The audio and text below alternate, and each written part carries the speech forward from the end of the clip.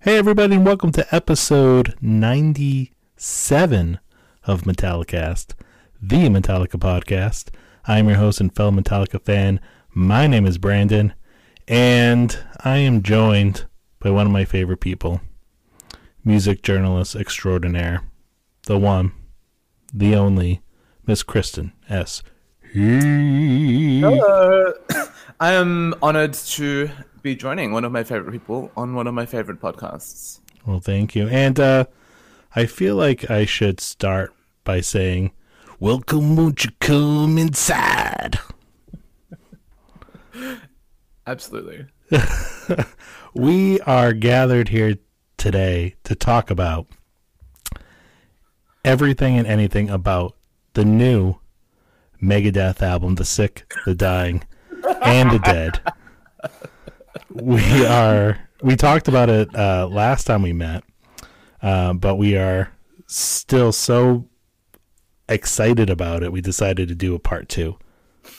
Well, we only talked about the sick the last time. You know, this episode is about the dying, and the next one's about the dead. It's a trilogy. I'm really looking forward to the third part because then we'll finally get to Mission on Mars, which is my personal favorite off the new album. Wow. Thank you. No, last time we met was on this here podcast, I should say. It was, I think, back in December. Metallica had announced 72 seasons, the M72 World Tour. They had released Lux Eterna, and literally like an hour or two before we started recording, they released Screaming Suicide. And we kind of did an overview of the new Megadeth album and all the exciting Metallica announcements. And then I disappeared for a while yet again. I disappeared. Yes. It's been a wacky year, as Lars Ulrich would say. But all good stuff. Bought a house. I moved. Work, kids, the usual. But I am back. And hopefully here to stay. You're not getting an episode a week, I can tell you that, unfortunately. But my goal is an episode a month, too, if I can make it happen. I want to start getting back in the saddle. And what better way to do that than celebrating the release? Because last time, like I said, we had 2 songs. Now we have the full 77 minutes of 72 seasons to dissect and ponder and discuss. And I'm super excited to do so with you. Yeah, it's like a solar eclipse. Happens every 8 or so years at this point. Yeah. Depending on how you define studio albums. Right. But also, the first time in the history of this podcast that we are reviewing a brand new Metallica album, and I'm honored to be in your space doing that with you. And thank you for joining me, which is kind of crazy, right? Because this podcast has been, I've lost track. This might be year 5. I'm not sure. But it's, when Metallica released Hardwired to Self-Destruct, they said you're not going to have to wait another 8 years. And they were true to their word. We waited 7. So, yeah. In fairness to the boys, there's a lot going on in between. We got we had a tour, we had S&M 2, we've had this and that. There's never a dull moment in Metallica land these days, but still 7 years is a wait. And but you know what? In my humble opinion, the wait is almost always worth it. Absolutely. I always wonder, there's those artists that just, I feel like they put out 3 albums a year. And there's something to be said about being super prolific. But I think no matter how talented you are, there's a point where you just get quantity over quality. Totally. And the thing I do appreciate with Metallica, even though of course I would love more frequent releases by my favorite band, is that when the album does finally come, it's an event. It feels important, and it feels like a big deal because millions of people have been waiting for this moment, either to celebrate or to hate on it, but millions of people have been waiting for this moment. Yeah, it's always super impactful, and like I feel like it's not just like marketing and promotion and like advertising and stuff. I feel like everything they do, it feels like very earned. You know, whether Yeah. it's like for Hardwired playing like in record stores, or this time with like the 4 pre-release singles and the like global streaming event in cinemas. Yeah. It all feels off a piece, and it all makes sense, you know. And also, you don't have to like pay more than you want to experience it. It's all Yeah, like yeah. kind of optional, you know. Yeah. And I was curious how the build up to the release would be, because if you remember when Hardwired to Self-Destruct came out, I think it was like 24 or 48 hours before the album. They were like, "Oh, by the way, we recorded a music video for every song. Here they Yeah. are." And they just like Yeah. released them all online. And that was really cool. So when they announced the the hype machine was in full effect. And the week leading up to it was a lot of fun. They did Jimmy Kimmel all week. They did Howard Stern. And of course, like you said, they had the global listening party, which I went to, you went to. Yes. How was that experience for you?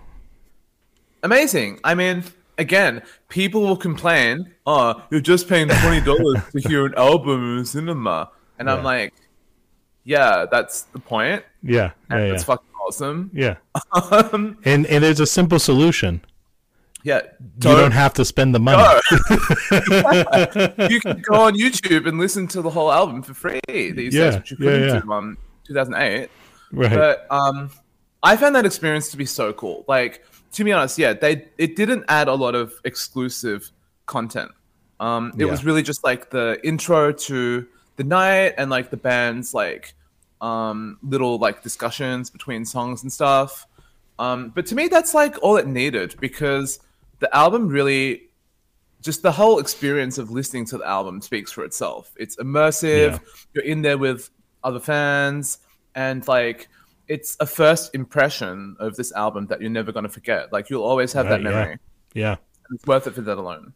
And I mean, we're now 2 weeks into having this album, and when I'm playing the album in my car, at home, wherever it may be, as the tracks unfold, I'm thinking back to the listening party. I'm like, oh, I remember, hearing "Sleepwalk My Life Away" for the first time and seeing that Yeah. music video, and it was just such a cool experience. I was able to go with a couple buddies too, and which was interesting too, because they know I'm excited. They know Metallica's my favorite band. They're gonna joke that I'm gonna like it no matter what, and there's some truth to that, maybe. But You'll appreciate it no matter what. I think. yes, appreciate it no matter what. Fanboying. But it was interesting to see, their feedback on the album too, and experience it with them as more like casual fans.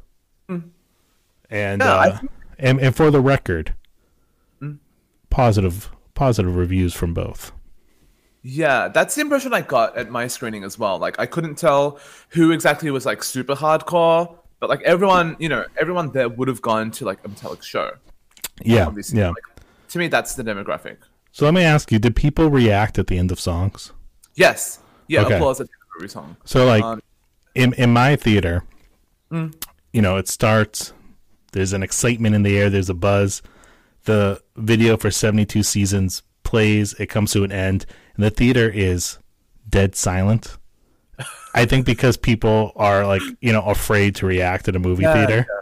So I just go, wow. I started it, and everybody's like, yeah. And then Shadows Follow happens, and at the same thing, it's like people are kind of like looking around, like, "Dude, can we? And so I'm just like, yeah. So then everybody else started cheering, and then from that point on, I didn't have to initiate. People just rolled with it, But it was interesting to see, like, which songs got like more thunderous ovations than others and stuff, and it was a really cool experience. It was so cool. And it's interesting because, like, obviously they did play the music videos during the event, although Yeah. not all of them. Like, some of them were Yeah. more like visualizers. Some of them subsequently have had full music videos released. Like, Room Yeah. of Mirrors at the show was this visualizer of, like, pixel art, kind of like a Yeah. Curious Bosch painting. Yeah. Done with pixel art, scrolling down, showing Right. the band, showing the fans, like Which was such a playing. cool video. Yeah, it was And then awesome. I think like the next day when the album came out, they were like, "Here's the video for Room of Mirrors," and it was a completely different video, and I was like, "What?" I think the other ones exist, but also there are like different lyric videos as well. Yeah.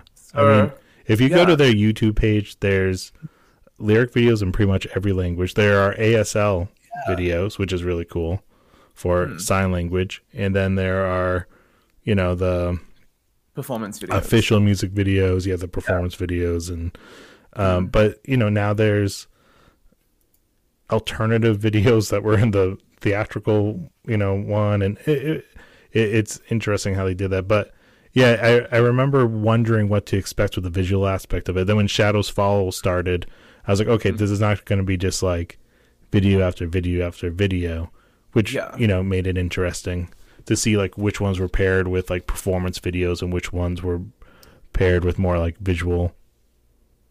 Yeah. I noticed like a running theme going through it, which was a lot of, all the performance videos are like the band playing, but like surrounded by light and color, a lot of yellow, which is cool. Yeah. And all the kind of visualizer ones and some of the performance ones had a lot of shots of like landscapes. Yeah. Like the stars, the sky, and often shown through like kind of digital, like glitchy filters and stuff, which I found really fascinating because to me it's like a more modern interpretation of the kind of like mountains of rock riffs that they're playing. Right. Yeah.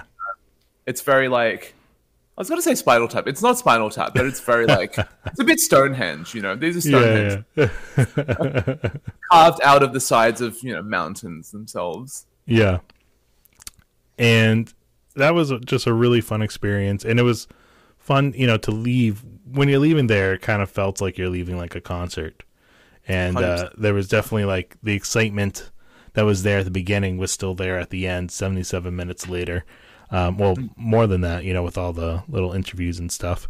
And it was cool to get like a little bit of insight into each of the tracks. And, as a Metallica nerd, you obviously read through the track list, and then I read through some of the early reviews just out of curiosity, and you get other people's perspective who have heard the album. And then, I'm anticipating each song as before they come, and then like to hear it with my own ears finally, it's like, it was just like so satisfying. It really was. It really, really was. Yeah. And like one of the most memorable ways to hear it for the first time, like literally memorable. Like you're not going to forget these songs after seeing them in the theater, even though it's like almost 80 minutes and like 8 minutes per song or something. Yeah. Yeah, it was a really cool experience. And then, of course, the next day, the album itself is released. I think the first day it came out, I listened to it, I think 3 times all the way through. That's it. Yeah. I had I started on Apple Music in the car, and then at night had my physical copy of my CD. And I did something I've not done in a long time, which was I put a CD on. Whew. And then to go a step farther, I put my headphones on, and I just listened. It's been years since I've done that with an album. But with Metallica, I try to do it like at least once in my chaotic life. And this one I was able to, and it was, it was interesting to have like, Thursday night, the movie experience with all these fans, and then Friday night have like this intimate headphone moment with the album, and have like 2 different experiences with it over 24 hours. And I'm just going to come on and say it. I am in love with this album. Same. It fucking slaps. Have you driven to it yet? I'm sure you have. Oh yeah. With moving to the new house, I have a very long commute to work now, which has been perfect timing with this album because I can listen to it pretty much all the way through on the way there and on the way home. And so I've been listening to it like at least probably like twice a day in the last 2 weeks. I would expect no less. So, but yeah, it was. So my first experience after the album was out was listening to it in the car on my way to work, and I mean, I was just like, I think I just sped the whole way, and I just had like these. There were several moments where I just had like these goosebump moments that I did not get in the movie theaters with everybody else, but like in my car, speeding to work, I had these goosebump moments that with a couple tracks, and then just this need as soon as it ended to like this like urge to like want to go back. And then I had to wait till work was done, and then it's like, all right, I immediately blasted on my way home and experience it again, and then I'm home and I'm got to do kid stuff and parenting stuff, all that, and then I'm like, all right, I'm gonna sit down with this album and just like really like try to take it all in best I can, and it just the album has floored me, and Same. I mean, the interesting thing to me about this album is that it almost constantly contradicts itself in a lot of ways. Yeah, no, that's true. Musically, there's so many moments that like more than any other Metallica album borrows from their earliest influences of new wave of British heavy metal, punk rock, like so obviously. Black Sabbath, so obviously in moments, more so than I think any other album they've ever done. And then there are Kill 'Em All, because with Kill 'Em All you could tell that they were like aping their influences in a way that a young band does, and this feels different. It feels like a bit more purposeful in that way, but also not contrived. Yeah, and not like there's not one moment where you can be like, oh, that's pulling from Diamond Head. It's just like this overall feel in a song like Screaming Suicide that just has this like this shouts like new wave of British heavy metal, and by doing so they kind of create this they introduce these new sounds into their catalog, and so it's like they're referencing their earliest influences. There's a lot of self-references on the album, musically and lyrically, from like their past, but yet it feels like it feels like they're moving forward. It feels fresh, it feels new, and it feels like they're moving forward as a band rather than looking behind them. Lyrically, it contradicts itself because it's like you have all this like all these dark concepts, but it's filled with like hope and light and optimism. And it's just I think the album like just always is contradicting itself in a really fun way. In some ways, and it's taken me almost 19 minutes to say this. In some ways, this album is happy Saint Anger. Yeah. Well, I mean, I knew there was going to be a lot of Saint Anger talk in this episode, but deservedly so, because Very much. I think if somebody who was familiar with the Metallica catalog had not heard this album yet, the best way I can describe it is take the energy of Kill 'Em All, mix it with the groove of Load, with the vulnerability and ferocity of Saint Anger. Totally. Because, I mean, I don't know how much this album is actually about, like, the first 18 years of your life. I feel like James isn't really writing it from that perspective. Like, it's more about him as an older man reflecting on some of these ideas and looking back and, like, embodying them now, basically. Like, Lux Eterna makes sense for them now. It's not, like, a Kill 'Em All era song. Right. Even if it's referencing that sound. But, like, he's drawing from that... which is also like some similar ideas that they talked about on Saint Anger, like self-loathing, addiction, Misery. Yeah. That's by Friend of Misery, obviously. Yeah.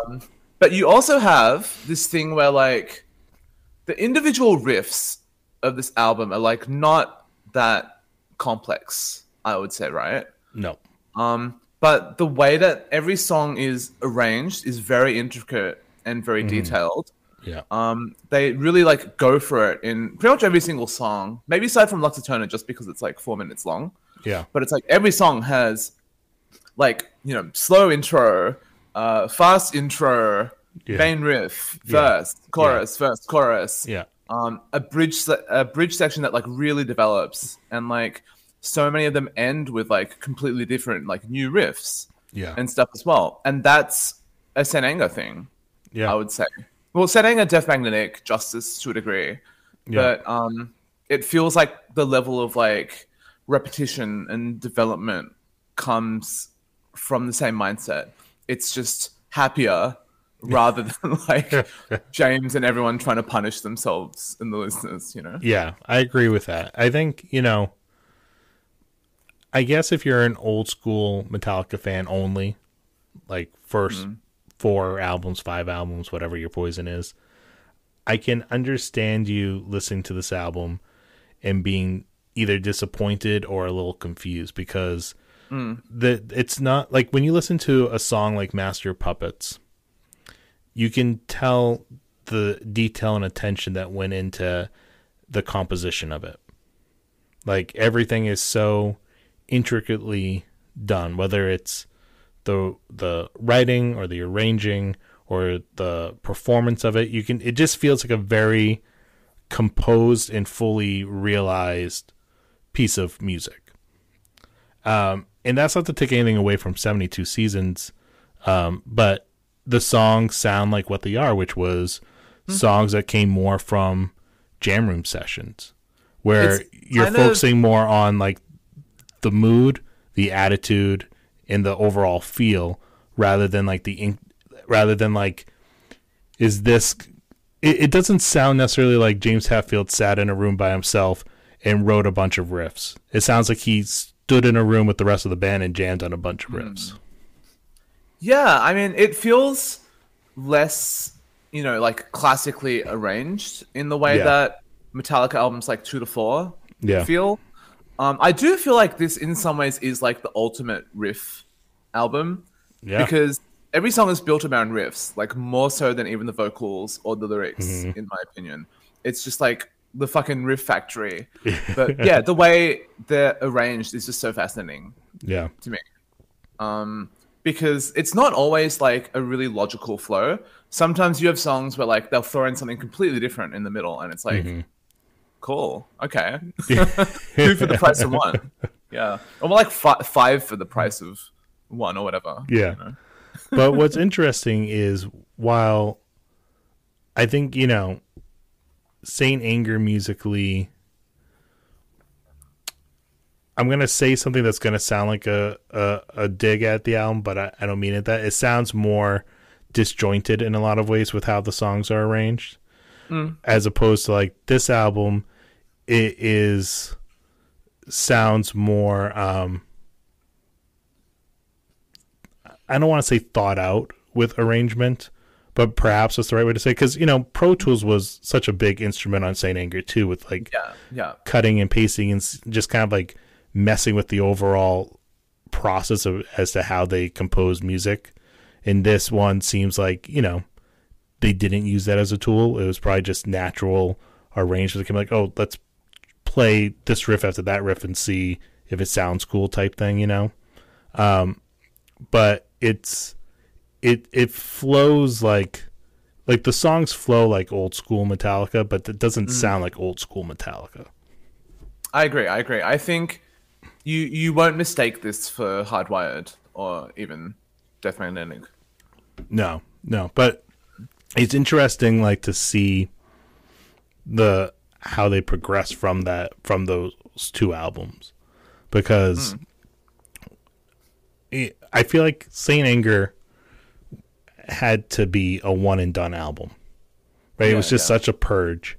There was no way they could ever make a Saint Anger Part 2, even if it had been like, you know, the success of the Black Album, it could just it's my world now. It's my world.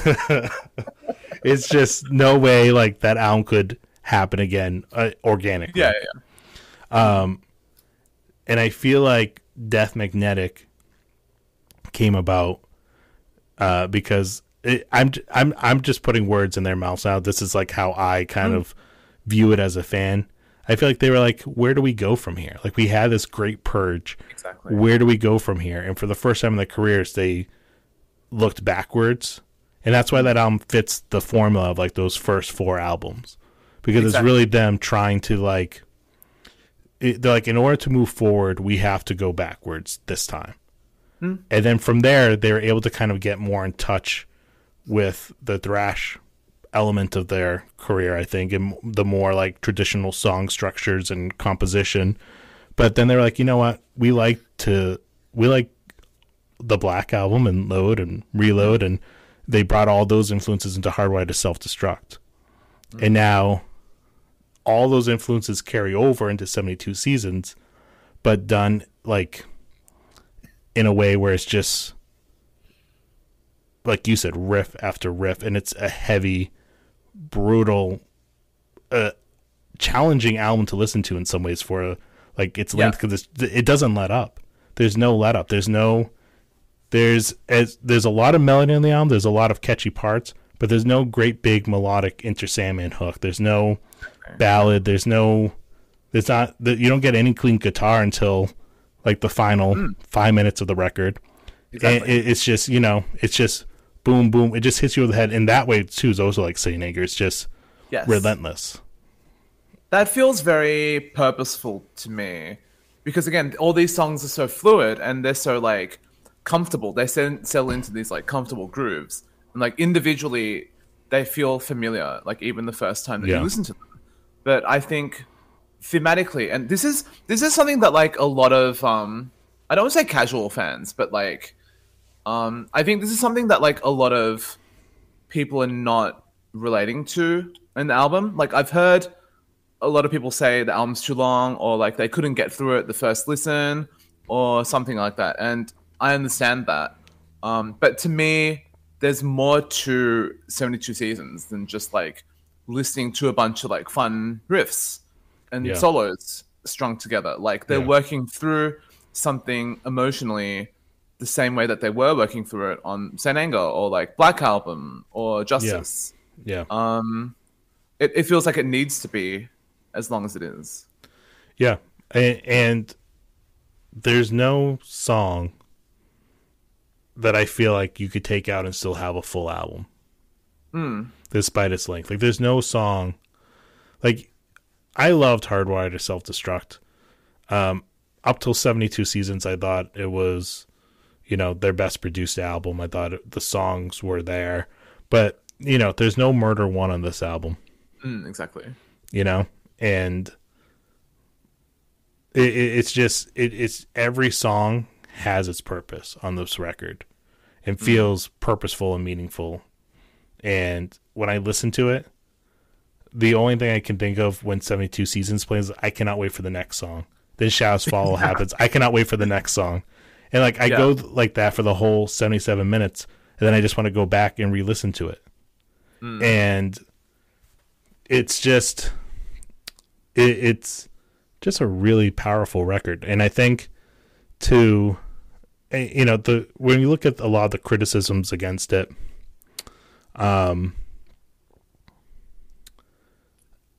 guess I understand them on one hand, but I think those people are kind of missing the point.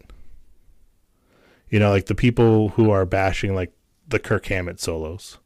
I think you're missing the point. Like to tie in with what we were saying before, like he's not sitting down and composing the solos like he used to. And that serves the purpose, I think, of these songs, because these songs do not sound like songs that were, thought out for 3 years. And I'm not saying that as like a negative thing, but think of like Saint Anger, right? Where it was like there was no solos and it served this like unified message. Yes. And now there are solos, but it's still kind of serving this unified message of like they're not the focus of the song. A lot of the solos are shorter. Yeah. They're not solos serve overly the riff, complicated. Yeah. if It anything. just sort of like flows with the music. And as soon as the solo starts, I feel like the solo kind of ends in most songs. Yeah, And you know, there's no like frayed ends of sanity where you have this extended solo section, you know? yeah. For better or for worse. I'm not saying it's good or bad, just, you know, that's my observation from hearing the record. And so I think those people I understand the criticism, but I think you're kind of missing the point or the creative goal that they had in mind, in my opinion. Yeah. Yeah, I think that Metallica, like, it really feels like they made this album for themselves more Yeah. so than any album since Saint Anger, I would say. It's accessible and it does reference the old music and stuff, but like it doesn't feel like it's directed towards like the fandom in a really obvious way. Yeah, I'm like gonna use Death the example Magnetic of, like, was. exactly. Like, I'm going to use the example of, like, Star Wars The Force Awakens. You know, it's not, like, fan service nostalgia, Yeah. the movie. Yeah, right, exactly. What was I going to say on top of that? I forget. I'll come back to it. I think going back to a point you made before, right, how I know. there's this concept of 72 seasons that's Mm-hmm. like, I think it plays perfectly in line, right, when you look at, Metallica's never written like a true concept album, but when you look at like, you know, True. like Master of Puppets, Injustice for All, even Death Magnetic, there's general theme that runs through the album and kind of connects all the songs. And that's how I feel about 72 Seasons, right? It's not a concept, but it's a general theme that kind of runs through the record and loosely connects all these songs. Yeah, totally. I remember what I was going to say now. So, it's also not an album that's, like, written in the way that modern metal bands write for fans. Yeah. And nor is it like, what does it say? Like Overkill, I think, put out an album the same day or something. And I listened to it a little bit and I'm like, yeah, this is just like 80s thrash. You know, they're just like yeah. having fun, rocking out and stuff. But like, it's pure 80s thrash. There's Yeah. like no other influence. Yeah. It's shreddy, but like, that's what certain metalheads want. They want like the most specific thing and the Right. most specific sound. Which is not to say they don't want metal bands to like never evolve, but Right. that's But, what they want. you know, And you go ahead. yeah, Metallica have like there's something very like emotionally open about Metallica and relatable about them that we talked about in the Megadeth episode. That like Megadeth Yeah. don't even really have that either, except in like glimpses. You know, Right, when yeah. Mustaine's really trying for it. But like so much of that comes from the early influences because I hear like not just new wave of British heavy metal, but I hear a bit of like 70s rock and roll in terms of like Totally. Deep Purple, Budgie, And that some kind of of thing. the tones, like some of the guitar tones too, like I think Yeah, are just like a little bit brighter than Yeah, what you totally. normally hear on a Metallica record, and it harkens back, I think, to like some of those bands from that era, like you're saying.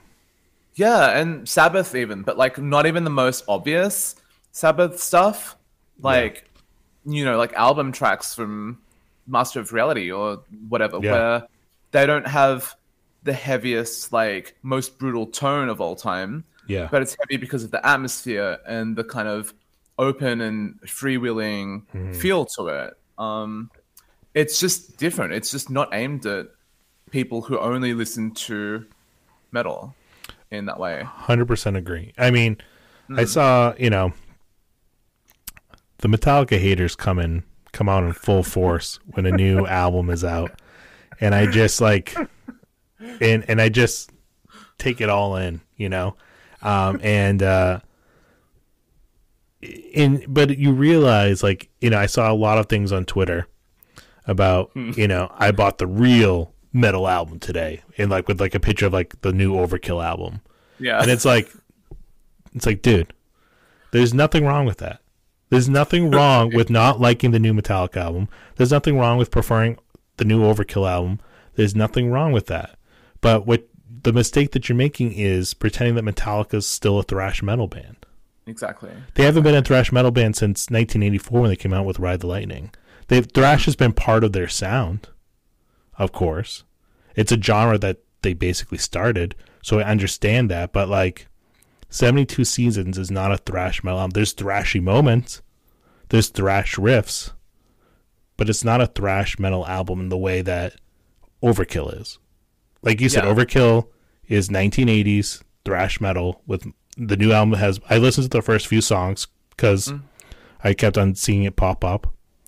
It's from what I heard, there's nothing bad about it. I enjoyed it, but it's not something I'm going to go back to because I feel like I've heard it already.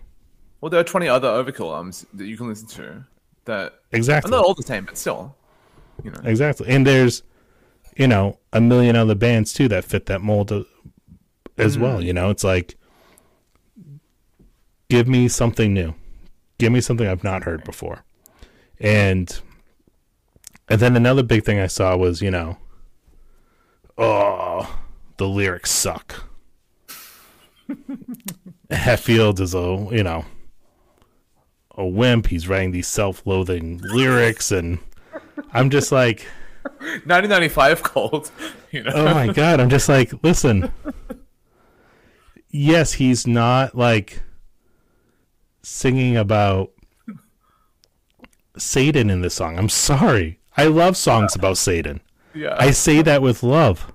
I'm a metalhead. Every metalhead loves songs about Satan. But yeah, he's writing about things he's writing about his own vulnerability, his own mortality, his own personal experiences, a lot of which on some level are pretty universal. I'm like, it's okay. It's okay to show vulnerability, but there's that old school metalhead mentality where it's not. Yeah. And the moment you do, it's like, yeah, well, you're a pussy, so I'm not listening to it. It's like always been there. Like maybe not on Kill 'Em All, but like, what is Fade to Black? You know, what is the bridge of Master of Puppets, if not Vulnerable? I don't get it. Right. Dyer's Eve. Yeah. The Unforgiven. Nothing Else Matters. The God That Failed. Like, it's all these, you know, I think it's just done in a way now where, and you said this, you wrote a review for 72 Seasons, and this was something I was thinking of that you wrote. The new album does not have the poeticness of an Unforgiven, which I've heard James Hetfield say in interviews that's the most personal song he's ever written. And when you read it, when you read the lyrics, it reads like poetry. But when you read the lyrics of Saint Anger, it sounds kind of like a journal entry of like a madman purging on a page, where it's like, you know, just like you just picture like him writing a line like in small font, and then it just gets like bigger and angrier, and like it's just the same line over and over, but it's like he's purging. It's Jack Nicholson in The Shining metal. Yes, exactly. And then with 72 Seasons, I feel like it's somewhere kind of in the middle, where it's not like the same. It's not as maybe repetitive as some of the lyrics in Saint Anger, but it's serving the same purpose, where it's like still just this like direct purge of, and there's not much sugarcoating it. A song like Room of Mirrors, it's not sugarcoating what it's about. There's no great like metaphor in it, really. It's just him saying like, here I am, like fame, strip it away, like showing everything about myself, and here I am, you know. And maybe that explains some of the criticism. I'm not sure, but I just laughed at that because I'm like, I think the lyrics are incredibly powerful in this record. They're great, yeah. But there is also a sense of like, obviously James went to rehab in late 2019, right? Yeah. But from what I've heard, it sounded like in some ways a bit of a preventative measure, because it wasn't that he had, because it wasn't that he had like fully relapsed or anything. It's just that he could feel himself slipping, and potentially that coming if he stayed on tour and maintained that lifestyle that he Yeah. was doing. Am I right in saying that? Yeah, that's how I interpreted it. And I thought so. I think too, not to I don't like getting to like their personal lives Yeah. on the podcast because I don't like I see these things as like, oh, James Hetfield has a new girlfriend. Who the fuck cares? Let the man live his life. But he knowing he went through a divorce, like pretty much right after he came out of rehab, I'm gonna assume there's probably marital problems during that time too. That maybe, mental health, Yes. all that stuff. You're on tour, you feel it getting away from you. Things are not great at home. You gotta. I think it was probably more like, let's get my stuff and there's red flags here. Let me get my stuff in order. Yeah, and the idea of like, let's not use tour and music and the band and the business to escape my personal life. Yeah, like Especially he did Yeah, for years. of I think which course. is why Some Kind of Monster exists. Yeah. But musically, it feels like he's not in the swamp. He's not deep in the weeds. Like he's thinking about Yeah. all these things with a very, very clear mind. But Yes. he has worked through a lot of them and is continuing to work through a lot of them. I was thinking of a Yeah. song like Too Far Gone, which I can't imagine those lyrics being on any other Metallica album. Yeah, Like, am I too far gone? No. yeah, And that's like so powerful to me. That like kind of yeah. Same. soaring, like melodic, almost like Iron Maiden-y Yep. chorus. It's like Iron Maiden meets Ramones. Yeah. And it just feels so refreshing and so Yeah. genuinely positive to hear them come to that point. Like, what, 40 years into their career? Yeah. Like, they're still having like new breakthroughs. And that's Yeah. fucking awesome. Well, I think I feel like Saint Anger asked a lot of questions. It was a purge and asked a lot of questions. And at 72 seasons, they have more answers. Totally. Where it's like on a song like Too Far Gone, he's asking questions, but he ends with, I'm never too far gone. Never too far gone. In Namorada, we got to talk about this song in greater detail. But, Misery going through, his connection with this feeling, and every refrain ends with, it's not what I'm living for. Yeah. Chasing Light, another song we should get into great detail about.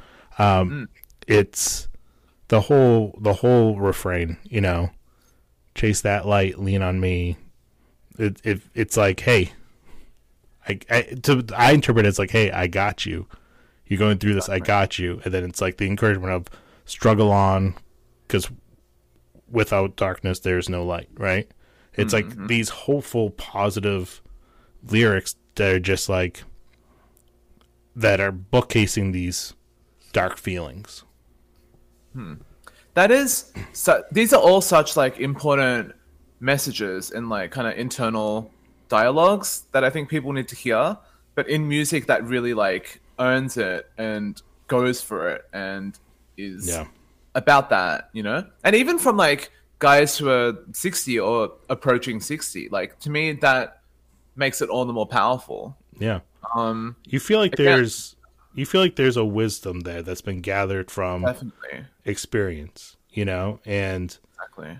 it doesn't seem like he's come through. It's recognizing he has work to do. He doesn't have all the answers, but he has some now, and he's recognizing his own self-worth too. Like, if this was to be the last album, which I don't think it'll be, and let's hope that it isn't. Yeah, but it does feel like a fair, like, summary of all the themes that they've written about through their career, including ending with Inamorata, which is, I think, about being tempted and feeling that temptation, but being able to say no because you've gone through it and you've faced that hardship more than once and survived. You're still here. I think too, I always listen to a song, I think of it. I think it's about him as a songwriter too, right? Like he has relied on Misery has paid his bills, right? In a lot of ways. but recognizing like he can step away from that and not live in it and not I need you, I want you, but it's not my life. It's not like I'm not gonna live in this forever. Yeah, exactly. I also never feel like the lyrics. I mean, for me, like Hardwired and Death Magnetic, there are songs with more engaging lyrics than others, but there are also times where like it doesn't feel like there's that personal connection in the same way to every song. Yeah. Even a song like Spit Out the Bone, which is awesome. Like I wouldn't. That's like them writing about a scenario to me that exists outside of Metallica. Or like Moth into Flame, it's about it. Maybe it's he can relate to moments of it, but it's he watched an Amy Winehouse documentary and was inspired to write the lyrics. There's nothing wrong with any of that, but like you said, there's this. It's not like not every song is like this super deep personal song. Not every song has to be, but I think when you have an album like this that is those collection of songs, it makes it really special and powerful. I think so. Yeah, I'm gonna enjoy just like living with this album. It's gonna be something I listen to like all the time, and that like my relationship to it changes. Yeah, over time, favorite songs, all of that stuff. Yeah, yeah. What are some of your favorite songs today while we record? I think the title track is my single favorite song, just because like it has that epic opening. Yeah. It has like so many riffs that feel like interconnected in the perfect way. It has that key change, which is so cool. And it's just so like tight as well. Like it has all the little like moments between choruses and verses and things that I feel like they hadn't done in a while. Like feeding on the wrath of man while James is playing like harmonics and Lars is matching every stroke to his snare drum. Yeah. Like that feels like something that they haven't done to the same degree. Yeah. Recently, and I really appreciate that level of like detail and tightness because live, if they miss one thing, then that's gonna throw off the entire song. Well, did you see that? I'm not even sure what it was for. It must have been like a promotional video of some sort, but they performed it live, like on a sound stage. The song 72 Seasons. I'll send it to you. Yeah. And if I remember, I'll put a link to it in the episode description so people can check it out. It is perfect. And Robert Trujillo, his backup vocals, Wrath of Man, perfect, dead on. It sounds like he's like lip syncing to the album. Yeah. Like he has put some work in with his vocals, but I'll send it to you. It is an amazing spot on performance, and for a song that is not incredibly easy to pull off. The playing on this album just feels a bit different to me. Yeah, it feels looser, but which again is another contradiction because the album's incredibly tight. Yeah, like everything's like perfectly in the pocket, but it feels like there's this looseness to it. It feels alive. It really does. Yeah. I think a lot of it comes from Lars's drumming, which, and to me, on Death Magnetic and Hardwired is not that distinctive. To me, on those two albums, it doesn't have the same level of detail that is on like Puppets and Justice, especially, where he's like making like really odd choices. Yeah. On those albums, odd and like intricate choices. Here it's like he's kind of doing both. I think that there is sometimes like he's like extremely rhythmically tight, and other times he pulls back in a way that no other like thrash metal drummer does. Like he knows when to do like the AC/DC or like kind of White Stripes level of simplicity, and that really opens up the riffs and the Yeah. songs in a way Yeah. that I find like fascinating and honestly like perfect. Like Yeah. I find Lars playing a backbeat to like a simple 1 2 3 4 backbeat to James's riff to be more compelling than like the vast majority of like prog metal or whatever out Yeah. there, you know? It just hits that like lizard brain Well, kind of every satisfaction. you can hate him all you want, but every hit sounds like Lars Ulrich hitting a drum. Totally. And how many drummers can you say that about? Not Yeah. a select few, you know. When he hits a snare drum, you know it's him. There's like there's no mistaking him for anybody else in his playing.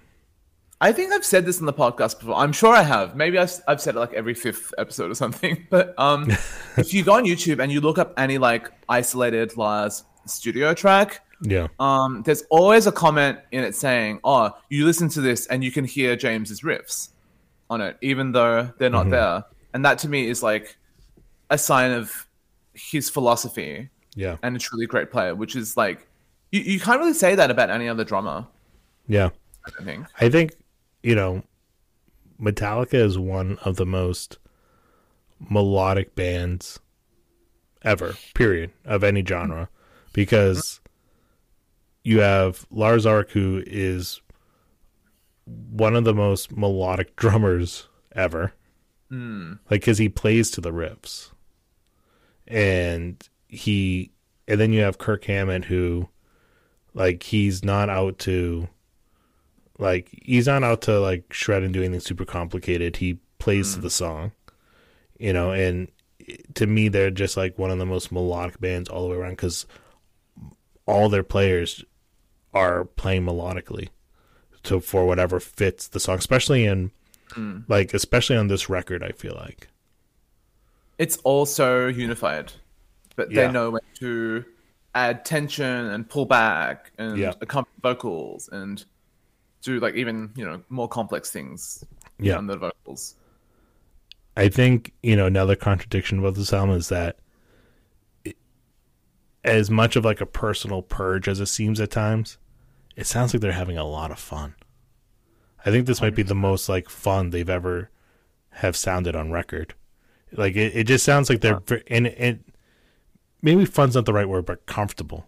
There's this comfort, and it's like I feel like they are, really comfortable being Metallica, and that shows on this record. Like they all feel comfortable in their roles. They all feel comfortable doing their part, and I feel like they all just really upped their game. Robert Trujillo is an all-star on this record. James Hetfield's his vocals is the best he's ever sounded at almost 60 years old. He sounds younger than he did on San Anger, Yeah. legitimately, and like He has live more he's control great. over his voice now than he did then. Yeah, Yeah, Which is that's so fascinating to astonishing me. for, a 60-year-old man who's been doing as long as he does, for him to become better in a lot of ways and with vocal control and range, and he just seems really comfortable with where he's at right now, yeah. live and on record. Yeah, it seems like it doesn't seem like he just got a bunch of like stem cell shots into his vocal cords or something. It seems like he worked for it. Yeah. But in a way that makes it like easier. And he's going for those, higher register Yeah. notes, and he started doing that live, I feel like, within the last like 10 years, and now it's like showing on record too, he just sounds great. And there's this, I said this about the last Megadeth album, like Mustaine sounds more pissed off than he has in years. like he found like that again, Yeah. And I feel like Hetfield's found a little bit more of that that he like was. I didn't really realize it was missing until I heard this record, and I'm like, there's just a little bit more bite in his vocals. But also that soaring melody. Yeah. Yeah, in a song like Too Far Gone or Century Yeah. Season Or Lex Eterna, or Yeah. They did say in the pre-release interviews leading up to this album that this was the easiest like time they've ever had in the studio. Yeah. I think because they made it more of a collaborative process. Which, funnily enough, I feel like James and Lars have been saying that for like 20 years now. But it also seems true. Like there are more Kirk and Rob contributions. Yeah. But also the way everything was assembled and arranged does genuinely feel more democratic. Yeah. I mean, I feel like Rob being higher in the mix like is a big one. There. Yeah. I mean, this is the most bottom end I think you've ever heard on a Metallica record. And I think not as much as Saint Anger, but definitely for an record in E. Yeah. It's just a different tone. You know, it's like just a different vibe than like Saint Anger, you know? But I think I thought Hardwired to Self-Destruct was their best produced record until I heard 72 Seasons. And now I'm like, no, this is the best they've sounded on record. Look at the tones of the instruments, the vocals. It's the best they've ever sounded on record, I think. In a way that doesn't even make you miss like the clean guitars and stuff. Like it's just so satisfying to hear that really like organic guitar tone and like that drum tone. Yeah. Yeah, it just, and I feel like they're all playing live in a room together. You know, like that's what it sounds like. I don't know if but the energy brought to the performances, the little studio snippets you hear at the end of some tracks, it just sounds like they're playing live in a room, and you can tell from like the vocal takes and stuff. There's no copy or pacing of this. Like he sang it all the way through.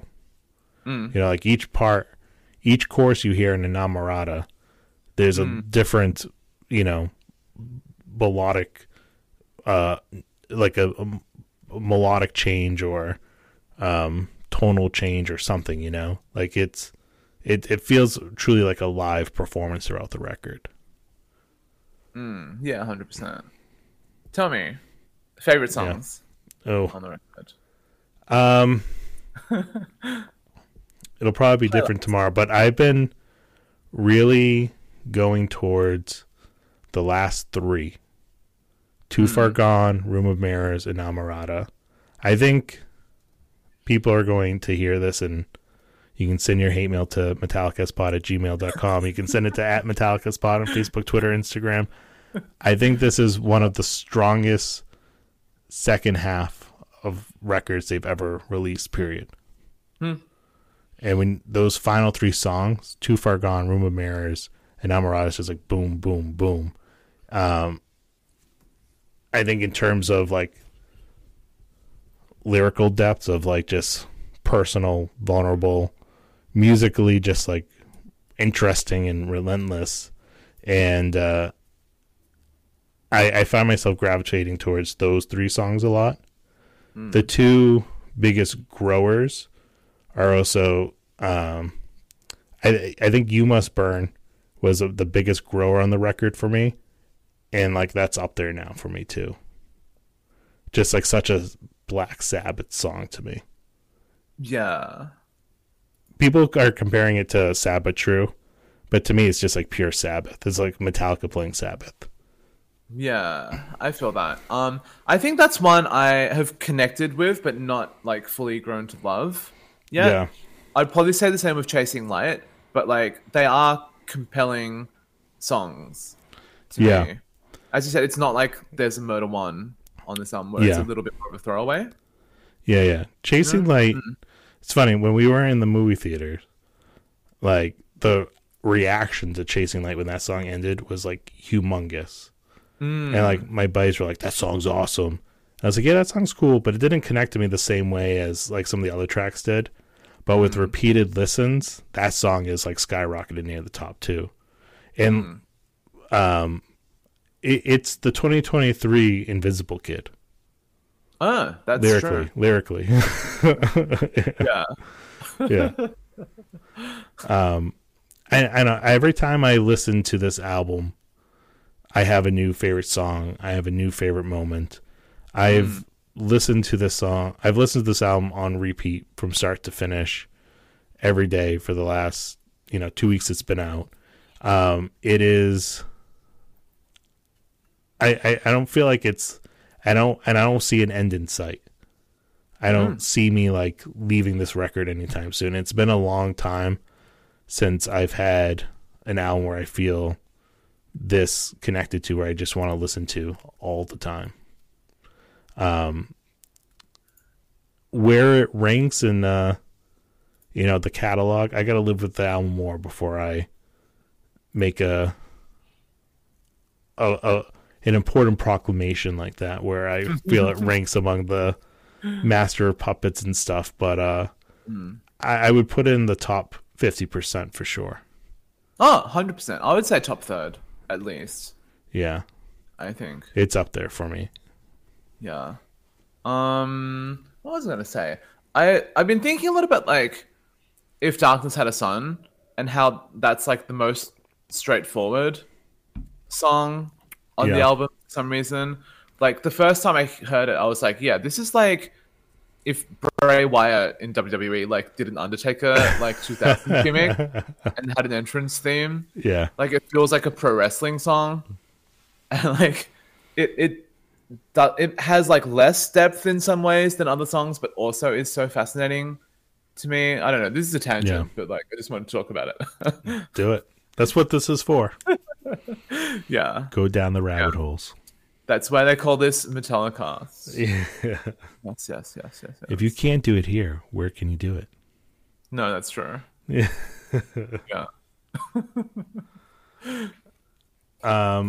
Yeah. That song to me, in some ways, is almost like the most Black Album song on the record. But I also always think of Some Kind of Monster in the Presidio sessions with that Temptation song that never saw the light of day. Oh, that's so true. Yeah. Because you have the refrain, Temptation.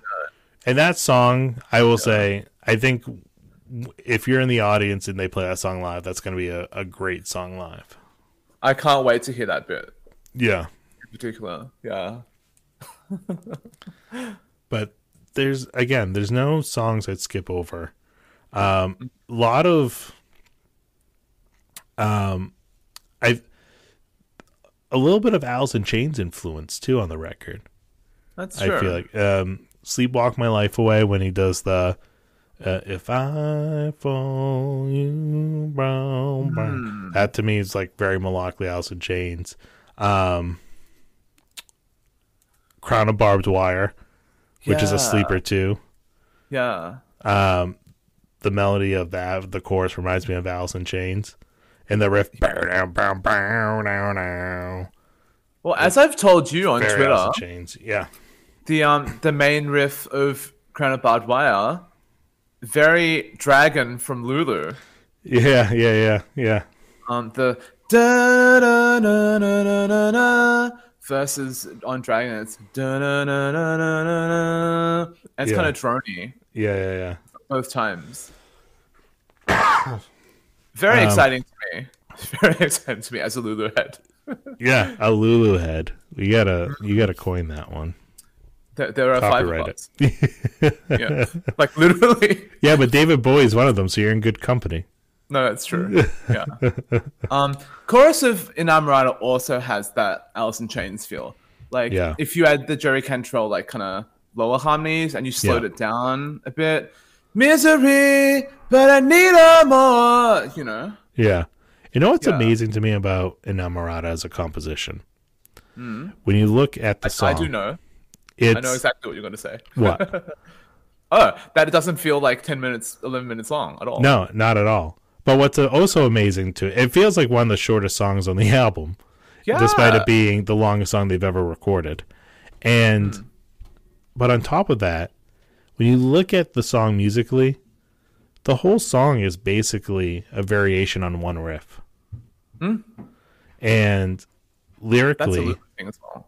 And lyrically, the whole song is like, it's at least 75% just the chorus over and over and over again.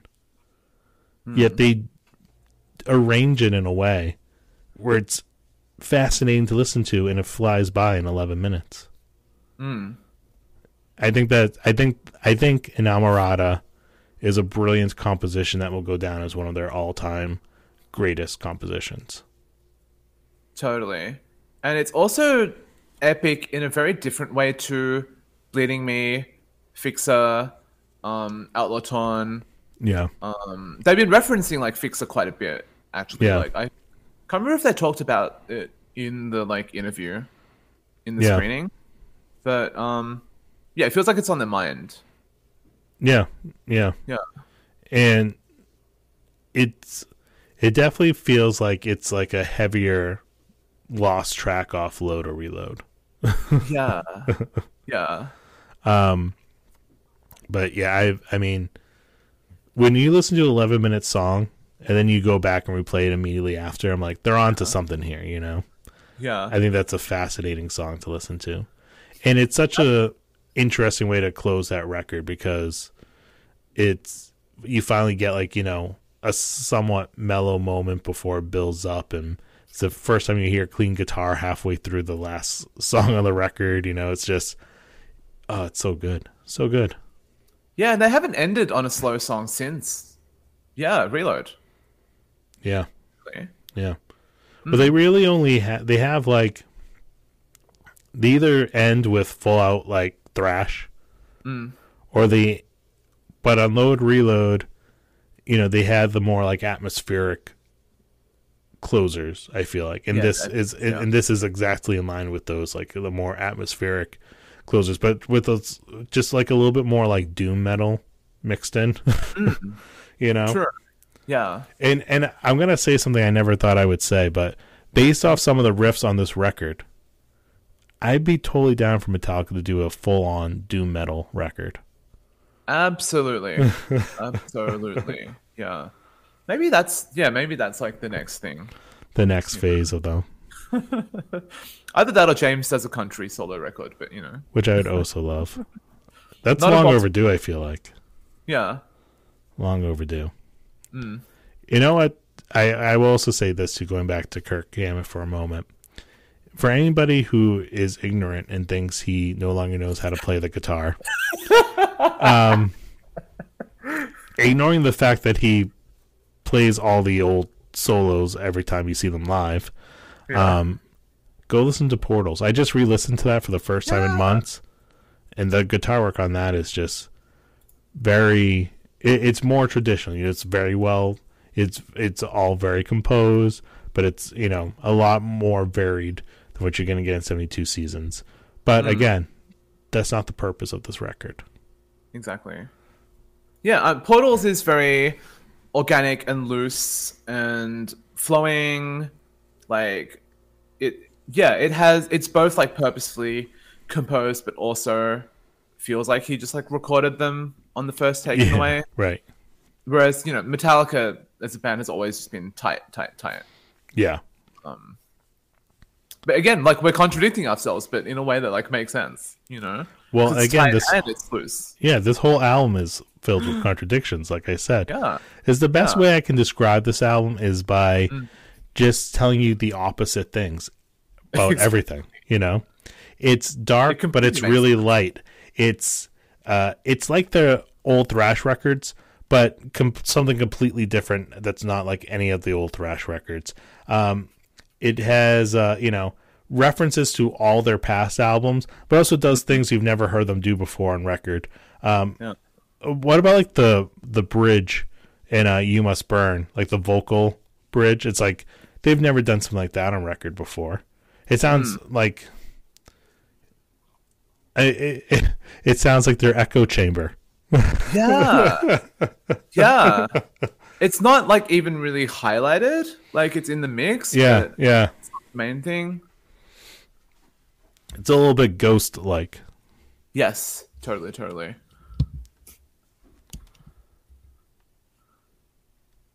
But yeah, they are. To say I am happy about this album would be an understatement. And you know, I understand some people's criticism against it, but really, if you're a Metallica fan, I don't know how you're not digging this one. And it's like and I don't know what else. You know, I don't want to belittle I think what they achieved on this record, or belittle anything else they've done, but like 40 plus years, 60 years old, they're releasing this album. What else do you want from them? Exactly. You know, like what else are you expecting? Yeah. But I will say my definitive statement. I think this album's going to be remembered as a masterpiece, as one of their finest recordings, and perhaps we'll see what lies ahead in the coming years. But perhaps their finest late period record. No, I completely agree. I mean, I'm sure there will be like different consensuses between like critics, which I actually haven't read any other reviews really. So I don't know what they're saying. But yeah, between like critics, between like, you know, hardcore metal nuts, and between like you know, kids and stuff who grow up with this album. Yeah. I think there's going to be different consensuses, but like I think in a broad sense, like it's made an impact. It's going to be it's full of songs that you're going to look forward to hearing live.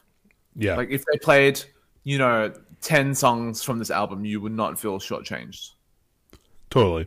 Live, you know? And I don't know if there's a song that will be, maybe Lux Eterna, but like I don't know if there's other songs that will become like a live staple. Like Moth into Flame, I feel like, you know, from the last record, like that's a live staple now. Like that's up there with like, they can pull that out at any point in a live show. I don't know how many songs of that will like get to that level from this record, but I think this is just like a different type of record where it doesn't need to be that. They're all of a piece. Yeah. Yeah. Yeah. Yeah. Final words. We live in exciting times. Yes. For Metallica, that's all I'll say. Or are you going to any of the M72? I probably asked you this last episode, but I forget.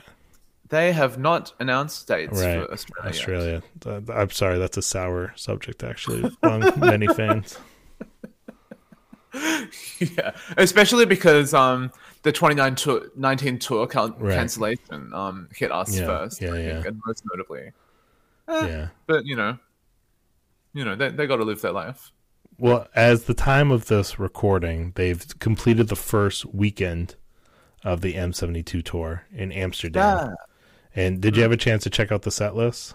I'm doing so right now. All right, check it out. Let me know what you think. A lot of expected songs, a lot of deep cuts, some surprises, and I've seen just bits and pieces of like some clips, like, you know, cell phone footage or whatever. The stage looks massive.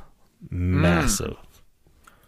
mean, I think every band should play in the round, ideally. Like, if you're doing stadiums or arenas. I love it in the round. Like, when they do the arenas, I love it in the round. And for a stadium, it makes sense. Like, I've seen them in stadiums. The first time I saw Metallica was in a stadium. Traditional stage setup, you know, at one end. And I was up there on the sides, and like I could see the band, but it's like it just wasn't the best viewing experience, to say, you know. But in the round, it kind of alleviates some of that, you know. Yeah, I agree. I'm looking at these set lists now. So first night, opening with Orion. Yeah. Incredible. Speechless. Yeah. Slade. I like that they've reintroduced Holier Than Thou. They've been doing that one a lot lately. Did that on Kimmel too. Kimmel. Yeah, which I really enjoy. King Nothing. Cool. Yeah, like I'm loving all these kind of like load and reload era staples coming back into rotation. Yeah, they got to bring some of them back. I want Bleeding Me on this tour at some point. Yeah. Hero of the Day. They've not done that one in forever. I like that they played The Day That Never Comes. I think that would fit really well into their set lists like these days. Yeah. And Fuel. Ooh. Yeah. Ooh. And looking at the second show, Cthulhu Yeah. opening, fuck yeah. Leper Messiah, fuck Yeah. yeah. Until It Sleeps, first performance since 2008, which Yeah. is, again, weird to think because that was, a staple song for so many years that they retired it. Yeah, they just kind of. There's so many of those load reload songs, with the exception of Memory and Fuel, that they just like completely moved away from. I think I feel like, maybe it's just like the band mentality. I think changed. They started becoming more interested in like playing some of the older stuff again. But like, bring those songs back, man. The thing that's crazy is that like Until It Sleeps, King Nothing, those are massive like hits for the band that are still played. Like I rarely listen to FM radio, but whenever I hear one of those songs. Like to this day. I feel like there was this perception that they had to be like more metal or a little bit more old school on like the last, let's say 15 years of tours since Death Magnetic. But like those are as big a part of their history and their like musicality as anything. Yeah. They're like, it's not like Low Man's Lyric or something where it's a bit of like a tangent. Right. You know? Yeah. It's like a core element. Yeah. And it's like a big single. And like looking at the second show, premieres of 72 Seasons, first full Darkness Had a Sun, Yeah. You Must Burn, in between like all the songs as well. I think these songs will sit really, really well between Yeah. all the I songs. agree. Sanitarium, Harvester, Moth, Fight Fire Fire, and then Whiskey in the Jar, which is kind of funny to me. Yeah. Yeah. What's interesting too is with the new songs, I feel like on Death Magnetic and Hardwired tours, these started with new songs like right off the bat. And the first weekend here, I kind of thought every show was opening up with Lex Eterna, or maybe 72 Seasons, But they've so far. I mean, it's just been one weekend. So far, they've just kind of like stuck them in the middle of the set, right? They've been bookended by, more classic material, which is interesting. Yeah. How varied do you think their sets are going to be through this tour? That was literally what I was thinking. I mean, I feel like, you can't open every show with an 8-minute instrumental, I don't think. Unless you're going to go through all of them and just keep on rotating. Like, are you going to do Suicide Redemption, the next show? I don't know.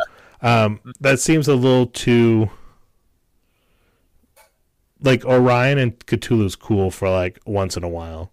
The surprise factor, though, is, like, it's not there anymore, right? So I feel like you got to do something different that opening slot. Yeah. That second slot seems like they're going to just throw, like, a deep cut in there, right? You had Holier Than Thou, and then you had, what was the other one? Leper Messiah, right? Those are number 3, actually. All right, so, like, number 3, you're going to have... that's going to be like their rotating deep cut track, and then I think you're going to have, those load songs will cycle in and out with either other load songs or maybe they'll pull like a Saint Anger song here or there, or, but I think you are going to get a decent variety of each album, more so than you have in the past. Because there's been the last few tours, it's like you have new album songs and then the first 5 records. Yes, exactly. And now I think you're going to get, even though the majority of, I think you're going to get like a quarter new songs, quarter like, 50% classic, 25% new stuff, and then like 25% like rotating 90s stuff, which is cool. Yeah. It's a little bit more variety, I think. But I think I that's the big question. Like, obviously you're going to play Master Puppets one night. Obviously you're going to play Into Salmon one night. But the rest of the set, how much is that changing city to city or like leg to leg, Like, I doubt the shows I see in August are going to be the same as these shows in Amsterdam. Of course. But next weekend, wherever they play, is it going to be the same as Amsterdam? Probably kind of close, I'm going to guess. Well, I think you're right in that these two shows do actually follow the same structure for the most part. Yeah. Like, you've got Black Album songs in the same spots, you've got ballads in the same spots. But like that's nothing to complain about at all. No. You know, if they rotate like even like 25-30% Yeah. each weekend, like I'd be Yeah. happy. I do. I did you send me people complaining about the two different set lists? No, I sent you a friend saying basically people aren't like appreciative enough of Metallica doing it until it sleeps. Yeah. I don't know the full context of that. Yeah. But I did see on Twitter other people complaining about like two different set lists. I'm like, what are you complaining about? People will literally just complain about anything and everything. God. Yeah. But that's what I like about this is that you're going to get at least variety from night to night if you go for the weekend, where I feel like they went through a great phase where like every show is like really drastically different. And I think on like the Hardwired tour, it didn't really change that much. They had a couple slots that would change night to night, but pretty much it was the same set. So it was a good set, but you know, it got like a little bit predictable. It wasn't exciting seeing like the latest set list on Instagram for shows you didn't go to, because it was like, well, yeah, it's basically the same as, you know, the other 90% of what you've been playing, you know. So it'd be nice to see a little bit more variety on this tour again. No, like Worldwide was really the most like greatest hits sets they've ever done. Yeah, they did pretty much all big five singles from the Black Album, like every night. You know, they did. They always did like the Seek and Destroy spot, and you know. But now at least like you're gonna get those songs, but at least they'll be like spread out. You know. Exactly. Yeah, it did add a little bit to the perception that like that they maybe weren't gonna progress and like challenge themselves in the same way, like that their legacy is kind of like written in stone. Yeah. Which I think, I mean, we're already seeing like more exciting set lists than that, and yeah, I think too, you know, with like the last All Within My Hands and stuff, like just very creative arrangements of like this past All Within My Hands was a lot more, in my opinion, creative and engaging than the All Within My Hands year 2. You know, like I feel like, you know, there's a spark in the band right now. They seem to just be having a lot of fun.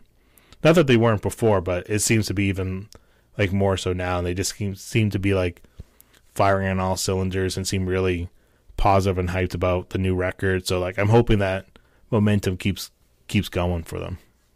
Yeah, I think that like COVID clearly made them reflect and like reconnect with the essence of the band, like both as individuals and as like 4 people in a group.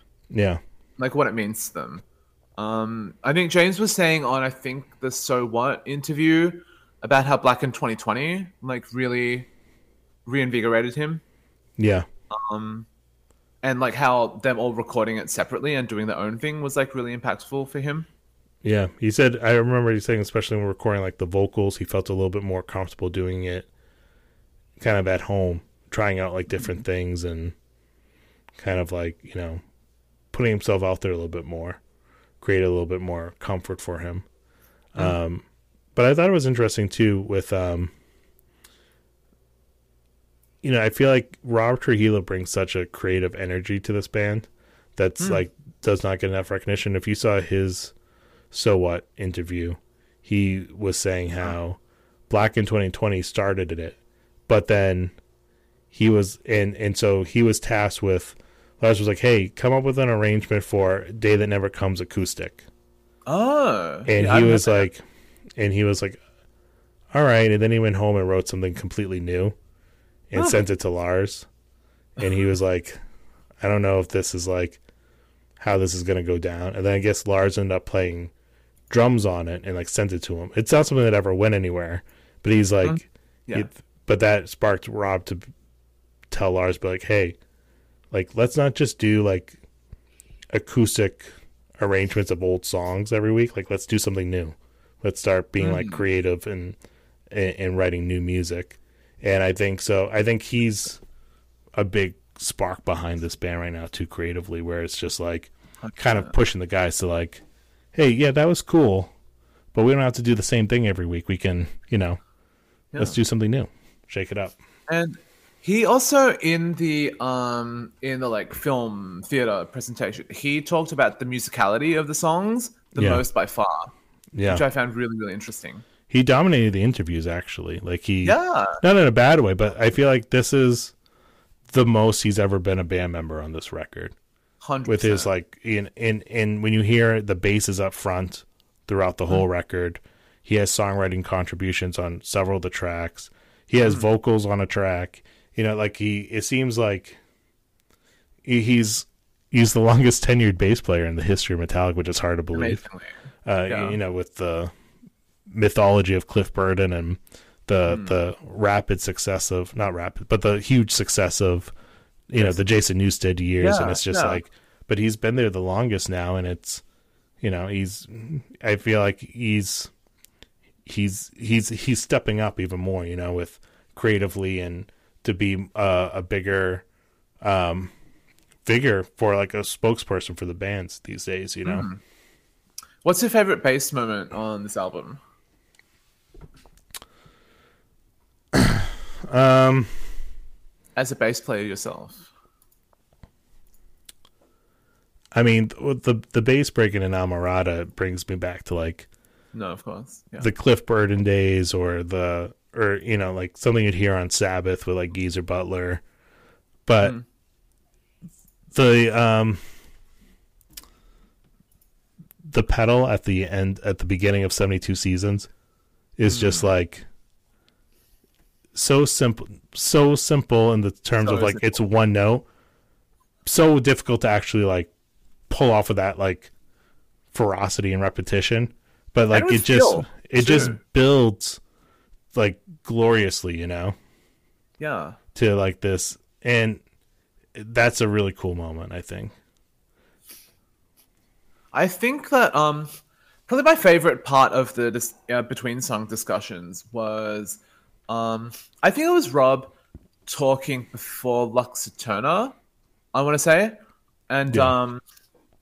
I think it was Greg Fiddleman, maybe it was in the studio, maybe it was elsewhere, where like Rob tried to use a pick to play it Yeah. for one performance, and Greg's Yeah. like, "Hey man, like, what the fuck are you doing?" And Rob's like, "Okay, I'll put the pick away."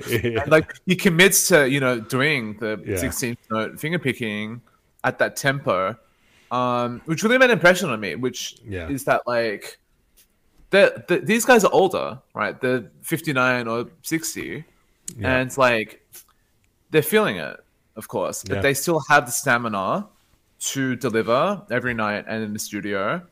But it's like such physical music that I think you feel the impact and the effort of it arguably like more Yeah. than on the older albums.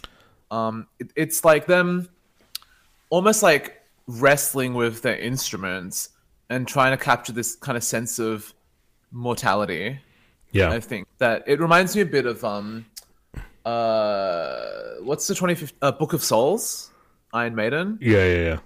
which is another of my favorite like late period metal albums, where it actually acknowledges them aging. They're not like pretending to be young men, and I Right, think yeah. that's really inspiring. And you see it too throughout the record, not just like the loose concept of like 72 Seasons, but also like in the portraits in the album that Lee Jeffries photographed, whereas like you get the extreme close-ups of like you see all of Hetfield's like lines, and like you know, he looks more like Tom Waits than he does James Hetfield, you know.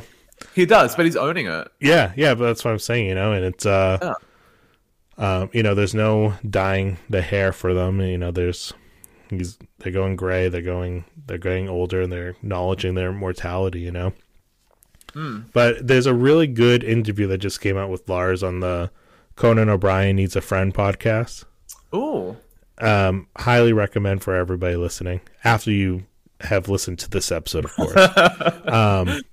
And but Conan brings up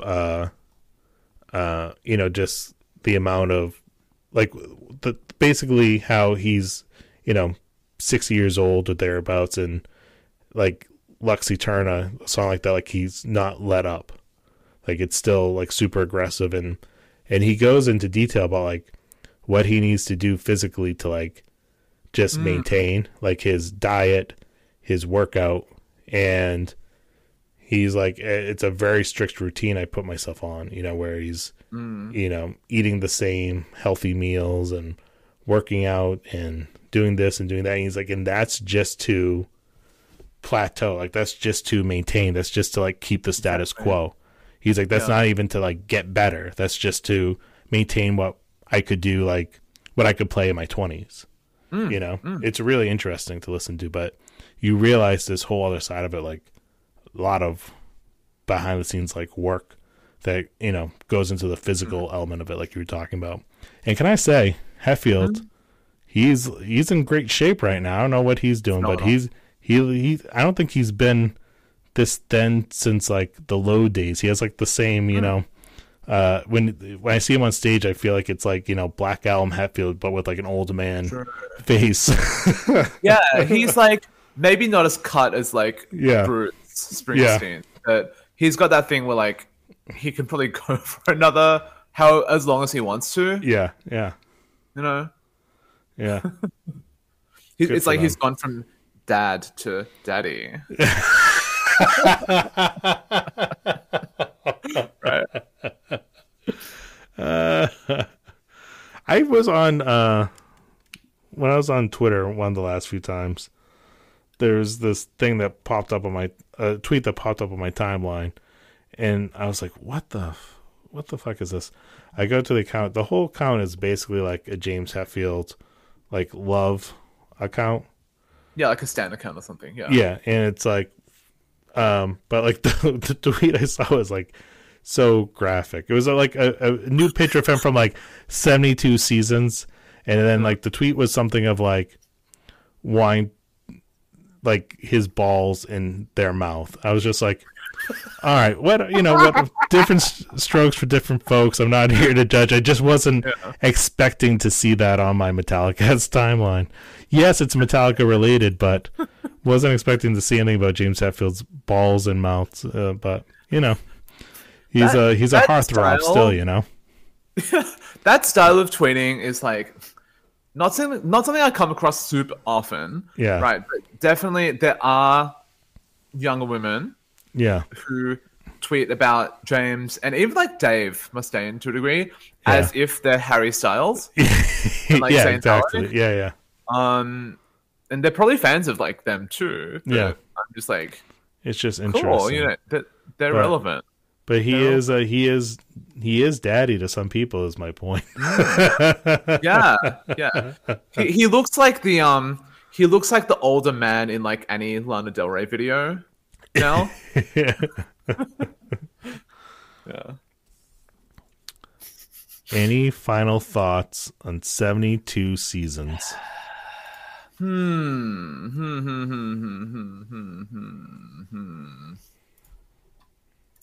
What haven't I said is the question. Like, I've compared it to Saint Anger. I've compared it to Lulu.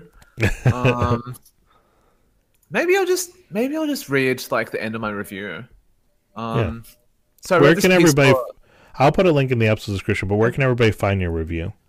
It's at themusic.com.au, which is I don't know how their like SEO, like search optimization works. It's kind of hard, but it's there. Check out the link in the episode description. Yeah, but I wrote 4 decades after they kicked the doors down in the early 20s with Kill 'Em All, Metallica have come full circle in a way that no one could have predicted. Lyrically, 72 Seasons is about how the struggles of one's first 18 years can reverberate into adulthood. But musically, it's about reconnecting with the earliest influences and finding new meaning in them once again, with no interest in simply recapturing past glories. James Hetfield has often posed a question to the crowd at live shows. How does it feel to be alive? 72 Seasons responds with Metallica's raison d'etre, to chase their lux eterna, their light eternal, as long as the mind and body are willing. Boom. Amen. And that's why I'm a writer and not a podcast. And I don't have anything that can beat that, so I don't know why I'm a podcaster. So I don't know. You're a facilitator of words and thoughts, including, well, primarily Owen, but very often Yeah. me, which I'm very grateful for. Well, you are welcome anytime. Not next time, but any other time. No, not the time after that either, but any other time. Well, like, I don't know what we'll have to look forward to, which is the exciting thing. So, Yeah. and apart from the tour and stuff, like that's obvious. Yeah. But have they announced the live streams officially? For August. yeah, for the movie theater. Yeah. Yeah, I think I feel like I just got an email about it the other day. So it'll be, I think it's like August 18th or something like that. The weekend, whatever that weekend is in August, is the M72 live stream. They're doing both nights too. Yeah. Like it's gonna be a Friday night in theaters, then a Sunday night in theaters, which is really interesting. I'm looking it up. They show that at the end of the listening party. And I go to my bud. I go to my buddy. I'm like, oh shit, we got to come back here in August. Exactly. Yeah. So broadcast from Arlington, Texas, AT&T Stadium, which I assume is. Oh no, there are a lot of AT&T stadiums. I'm just like imagining it being the same as like a WrestleMania stadium, but I think it was. I think WrestleMania was there. Maybe. Yeah, I don't know. Oh, no, this year was in Los Angeles, but whatever. Hey, again, like the WWE, they're doing 2 nights in a row in stadium. Yes. Yeah, they're too big for one night. Facts. Wait, so it is broadcast live, which is interesting. August 18 and 20. Please note some screenings will be time shifted to suit local time zones. Don't get me started on. Your favorite topic, yeah. Oh, that does make sense. Yeah.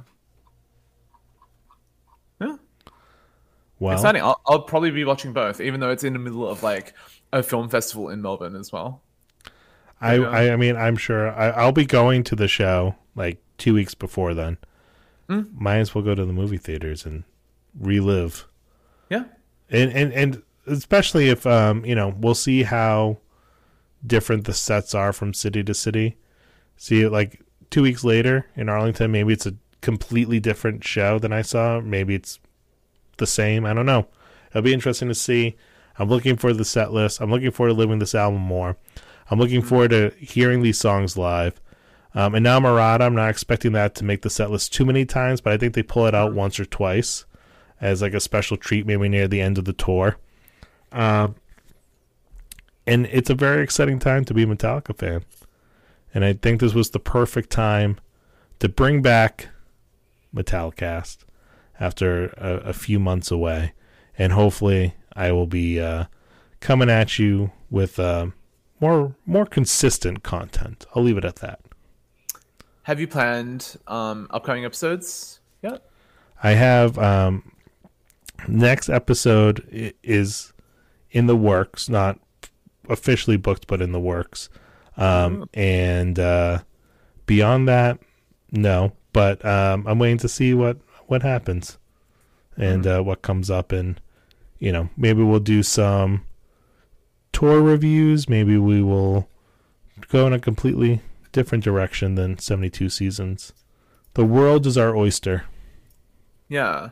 You know what? I feel like this album release has really like shifted my perception of like what Metallicast is to a degree. Because obviously like you've always talked about like current events in Metallica. But you spend a lot of time like reflecting on older things and like different perspectives and stuff. But it really feels like now is the time and the thing. Yeah. And mentally, right now, like in this moment, I don't have an interest in like going backwards really. Because I'm so enjoying like what's happening right now. And like what's coming up ahead. So we'll see what comes up for topics. But like, I think Metallica is like the perfect band to do a podcast about, because you have 40 years of material of stuff that like has never been not popular, and they're still making relevant new stuff. So like there's just literally endless stuff to talk about.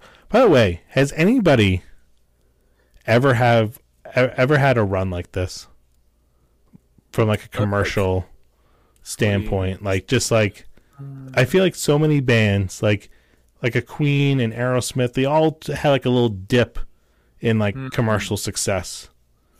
And then the book ended with like massive success. But I can't think of any band that for like 40 plus years has just been like on top.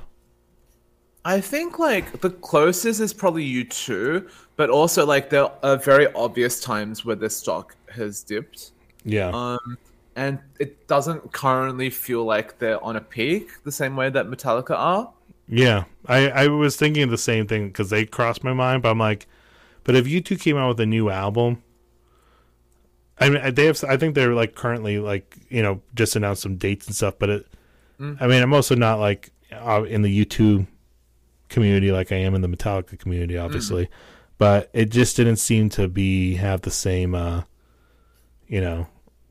impact on the world. I feel like when Metallica releases a new song, like everybody stops and takes notice, whether they like it or not. It's a different conversation, but it's interesting. I mean, there are bigger artists like you can say the Beatles are bigger, but they had a short like 8-year run. That's true. Yeah.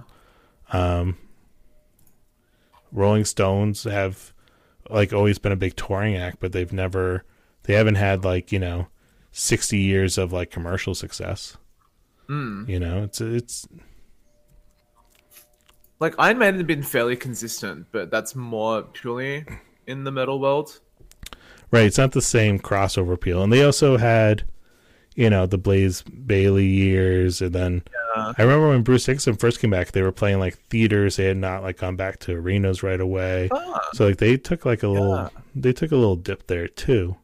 Yeah. Which had more to do with like the state of metal than like the state of Iron Maiden. But that's another amazing thing about Metallica. Like I feel like no matter what happens in the mainstream, they're always part of the mainstream. It's kind of just no matter how many people hate Saint Anger or Lulu, the next album still sells crazy and they still sell out stadiums. It's like this weird thing where people just, I guess it's just a loyal fan base, But it was just something that I was thinking of with like the new album cycle now. I'm like, I can't think of too many bands 40 plus years have never really had like a dip in success and like are still relevant. Despite what some may argue about certain albums. Yes. They're big the entire You can hate Saint Anger, but it debuted at number 1 and sold millions of copies. So like from a commercial standpoint, it was not as successful as other Metallica albums, but it was still a massively successful album. Yeah, and I would say that a lot of the people who bought it did actually enjoy it.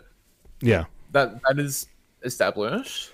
I'm not going to go into percentages or anything. That's fact. And B, they also like they maintained their relevance during the new metal era. Yeah. They were doing some in Sanitarium, like MTV Icon. Yeah, I don't know who else had that. Priest didn't. Maiden didn't. Yeah. Maiden didn't. Yeah. It's interesting. One day books will be written about this. Speaking of books, I just finished the Tony Iommi Iron Man memoir. Yeah.